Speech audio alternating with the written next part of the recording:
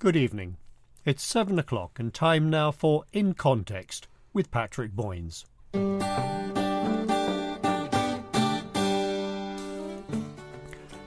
Good evening. It's great to have you with us this Monday evening, and welcome once again to In Context on truthfm.uk. This is the radio show where we look at a passage of Scripture and where we'll always aim to look at things within their context.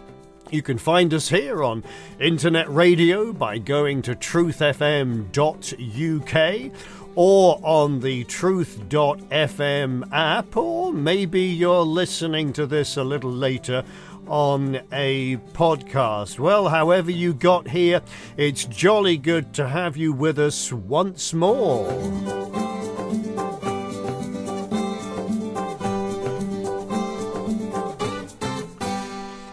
My name is Patrick. I am a follower of Jesus of Nazareth. He's my teacher, and I'm learning to follow him throughout life's journey. And we are on a journey together each Monday evening, travelling through the writings of Luke. Last time we were together, you may recall, we witnessed the birth of John, the one that was to go and prepare the way for the Most High. Of course, when I say that we witnessed his birth, we really did no such thing, because this is the wireless, and it happened an awfully long time ago, but you get the idea. And then we listened to his father, Zechariah, filled with the Holy Spirit and prophesying through his hymn or his psalm, however you like to refer to it, and that which we sometimes call the Benedictus. God's plan is seen in this as coming to fulfillment, both through the Messiah and also through the prophet who will go before the Lord to prepare his ways. But now we enter into the second of these infancy narratives, which begins in what is now the second chapter of the book, and Luke begins by setting the action within an historical context. In those days, a decree went out from Caesar Augustus that all the world should be registered. This was the first registration when Quirinius was governor of Syria, and all went to be registered, each to his own town. And Joseph also went up from Galilee, from the town of Nazareth, to Judea, to the city of David, which is called Bethlehem, because he was of the house and lineage of David, to be registered with Mary his betrothed, who was with child. And while they were there, the time came for her to give birth. And she gave birth to her firstborn son, and wrapped him in swaddling cloths, and laid him in a manger, because there was no place for them in the inn. Absolutely marvellous. There's so much going on here, and so much that we could consider. But it's so important that we don't lose sight of the wood for the trees. What has just happened is absolutely amazing. A child has been born, but unlike any other child that has ever come into this world, this was the very Son of God, the Creator of all heaven and earth. And we're simply told she gave birth to her firstborn son, and wrapped him in swaddling cloths and laid him in a manger. Never before had God and mankind been so intimately acquainted in such a profound and absolute manner as this. Never before had heaven and earth been so connected, as it were, as at that moment. And where does it all take place? Oh, in a stable. Well, that is, if you believe the typical nativity story, but there's no mention of a stable or of lowing cattle. No, I said no mention of cattle lowing to be found anywhere in the text.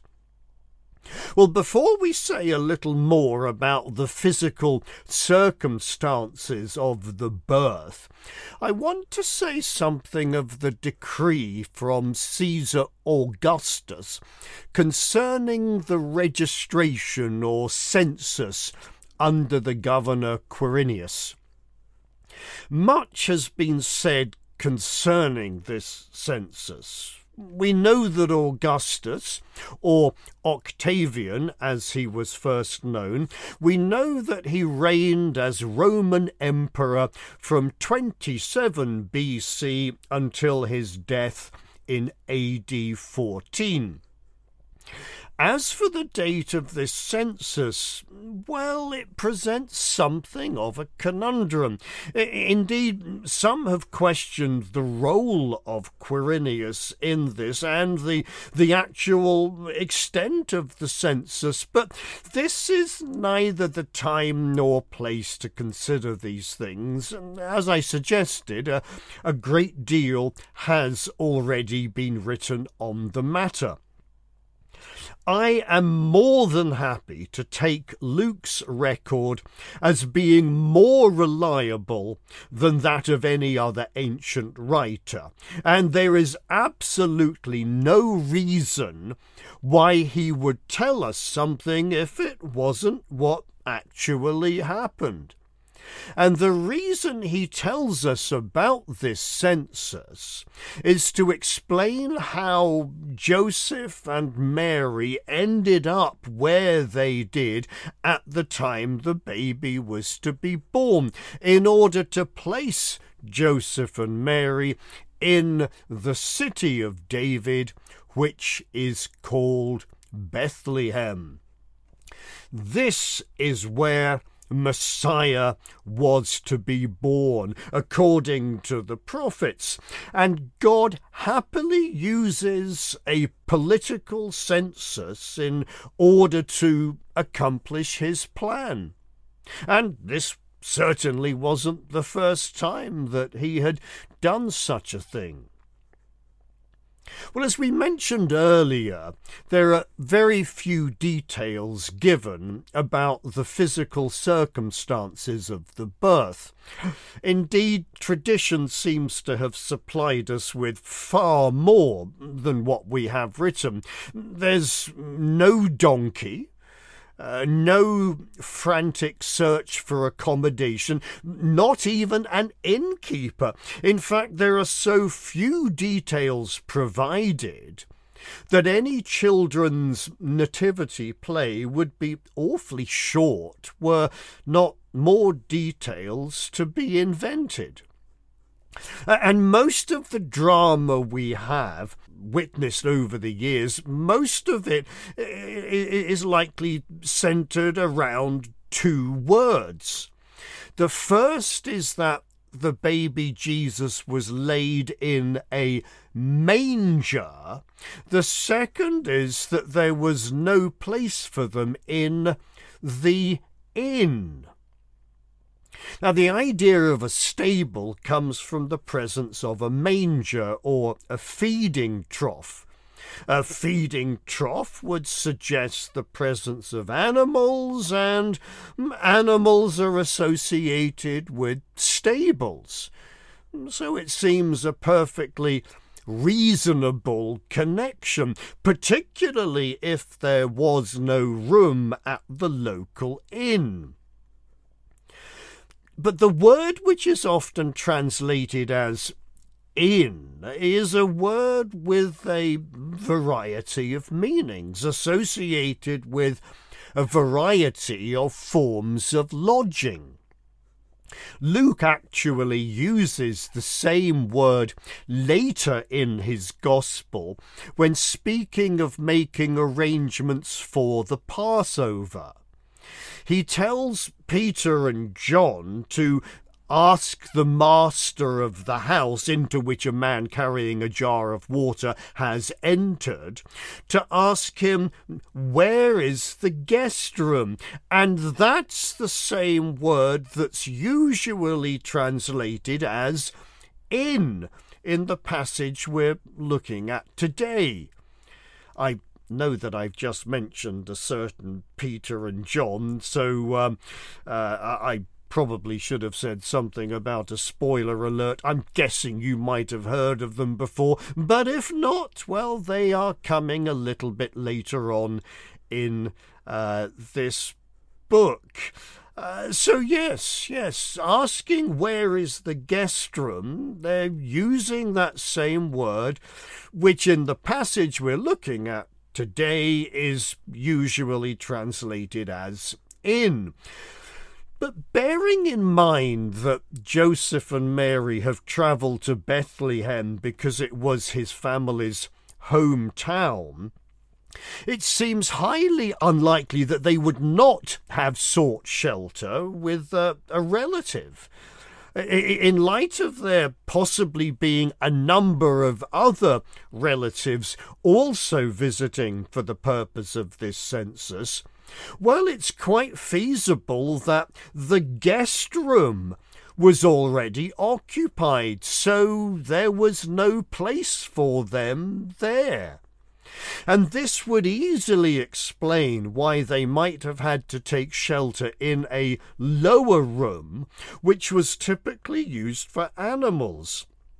Examples of this kind of house in this part of the world have been found. So being there at the time of giving birth, it makes sense that the newborn baby would have been laid in a feeding trough in order to keep him off the floor. And this would explain why Luke doesn't mention an innkeeper, because there was no inn in the story. It was a guest room in which there was no place, so they had to share accommodation with the livestock, who rather generously shared their feeding trough with the Son of God.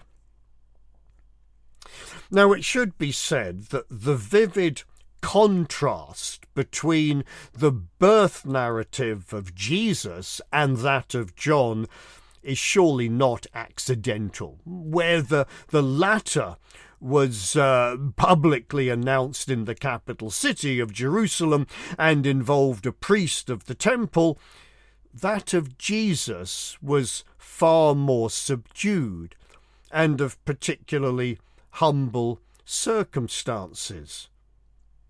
But what was to happen next was quite simply and quite literally out of this world.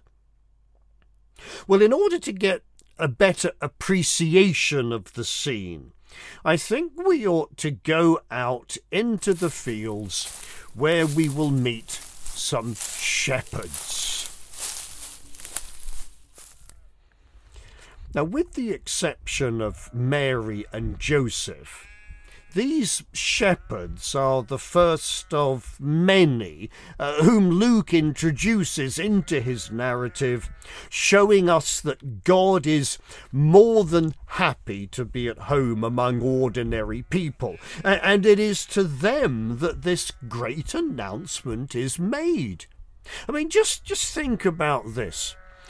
Parents of newborn babies are generally very selective as to who they first tell the news of the arrival of the baby. Maybe you've had that sort of discussion yourself. Who do we tell before we post the news onto social media? And although Facebook may not have been an option 2,000 years ago, I'm sure that it was no accident that God first made known the good news to shepherds out in the field, keeping watch over their flock by night. Now, shepherds may not have been despised, but they were certainly not held in particularly high regard. They were generally considered to be rather common people, and yet it is to them, not to some official, not to some scholar or priest, not to anyone of any significance, but to shepherds out in the field, keeping watch over their flock by night, to whom God first shares this wonderful news. Here's what Luke has to say. And an angel of the Lord appeared to them, and the glory of the Lord shone around them, and they were filled with great fear. And the angel said to them, Fear not, for behold, I bring you good news of great joy, that will be for all the people. For unto you is born this day in the city of David a Saviour, who is Christ the Lord. And this will be a sign for you. You will find a baby wrapped in swaddling cloths and lying in a manger. This scene is simply incredible. I mean, there's no beating around the bush here. This newborn child is none other than a Saviour, who is Christ the Lord, Deliverer, King, and Master, the one for whom the Jewish nation have longed for centuries. And suddenly there was with the angel a multitude of the heavenly host, praising God and saying, Glory to God in the highest, and on earth peace among those with whom he is pleased. How remarkable. Luke immediately returns us back down to earth, as it were, and he continues with the story. When the angels went away from them into heaven, the shepherds said to one another, Let us go over to Bethlehem and see this thing that has happened, which the Lord has made known to us. And they went with haste and found Mary and Joseph, and the baby lying in a manger. And when they saw it, they made known the saying that had been told them concerning this child. And all who heard it wondered at what the shepherds told them. But Mary treasured up all these things, pondering them in her heart. And the shepherds returned, glorifying and praising God for all they had heard and seen, as it had been told them. Yet again, Luke revisits the theme of promise and fulfillment. All they had seen and heard was just as it had been told to them it would be. God is always faithful and true to his word, and this word was about to spread far and wide. Remember, a little over a year earlier, a crowd at the temple in Jerusalem had witnessed the effects of the angel's first visit as Zechariah emerged, unable to speak. Then, just a few months ago, this same priest miraculously recovered his speech, and Luke tells us that these things were talked about through all the hill country of Judea, and all who heard them laid them up in their hearts. And now all who heard what the shepherds had been told were wondering at these things. They may well not have been in the middle of the bustling capital city of Jerusalem, but this word was going to spread far and wide. Seed is being sown, as it were, and the people of the land are being prepared. But Mary treasured up all these things, pondering them in her heart. I've wondered, why does Luke tell us this? And how did he know?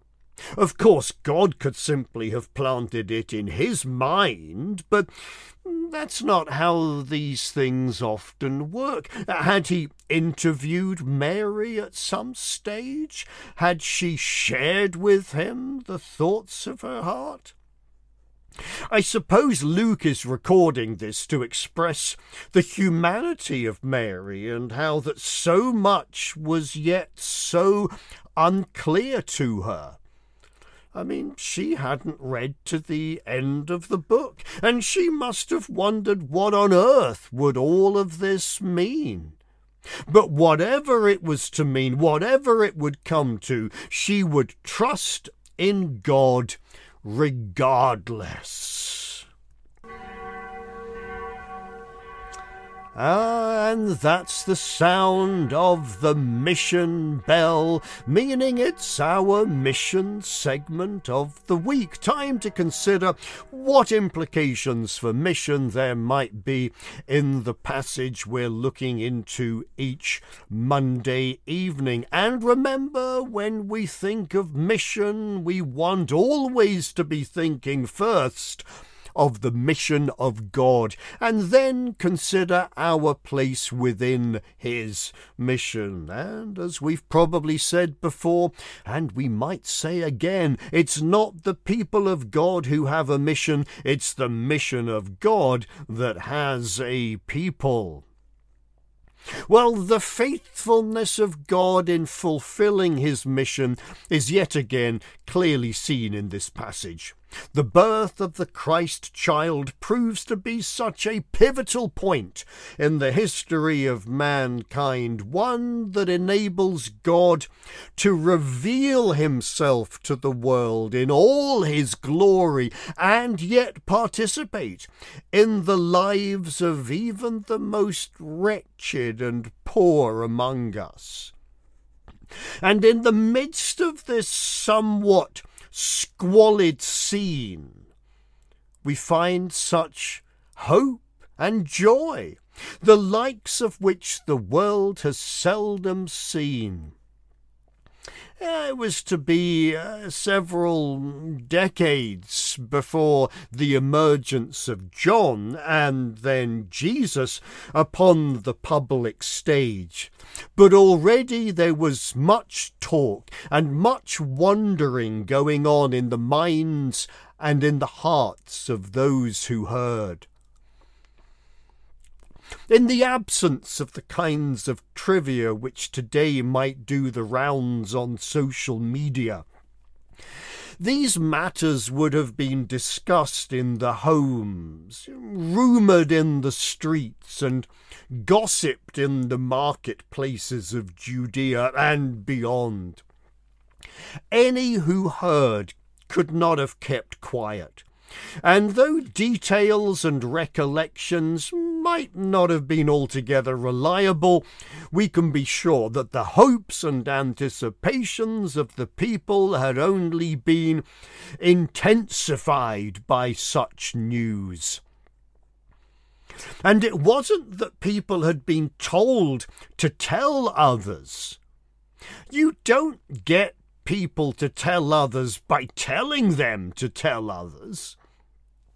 You get people to tell others by telling them something which is simply out of this world, something which is almost too good to be true, something about which one simply cannot remain quiet.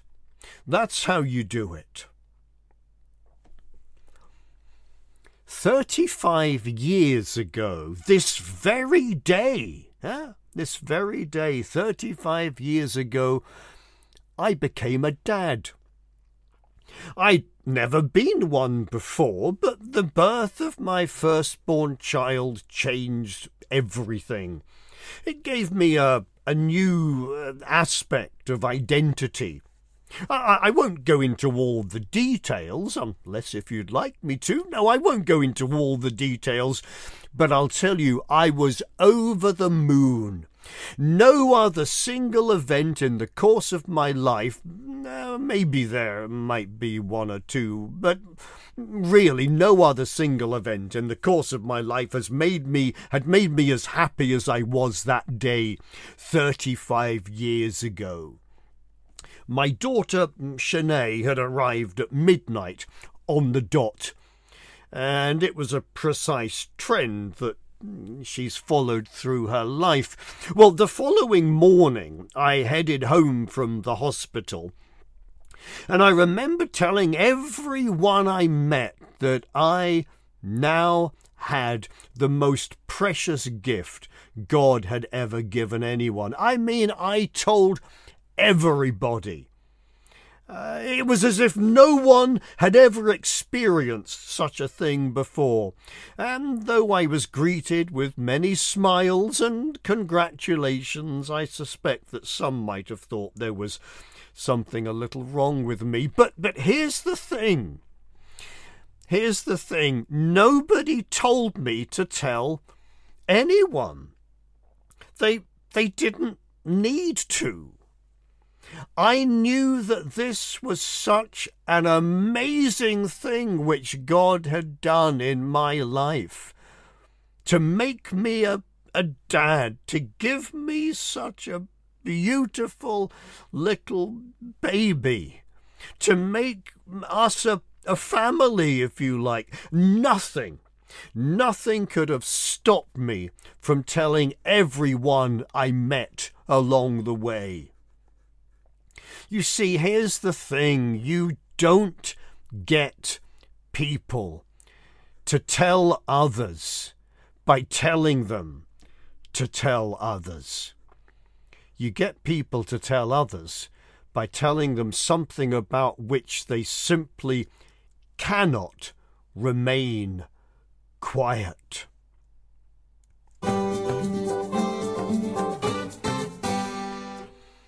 Well, as we come to the end of this week's edition of In Context, do let me know your thoughts. You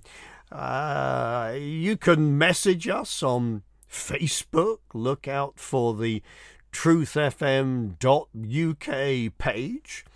Or you can tweet us at truthfm.uk, or you can email me at patrick@truthfm.uk.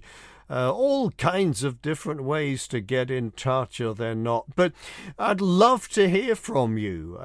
Your thoughts as to how things are going with our still relatively newly launched program. Ideas that you might have, or questions. Let me have them. But until next week, let me wish you God's richest blessings.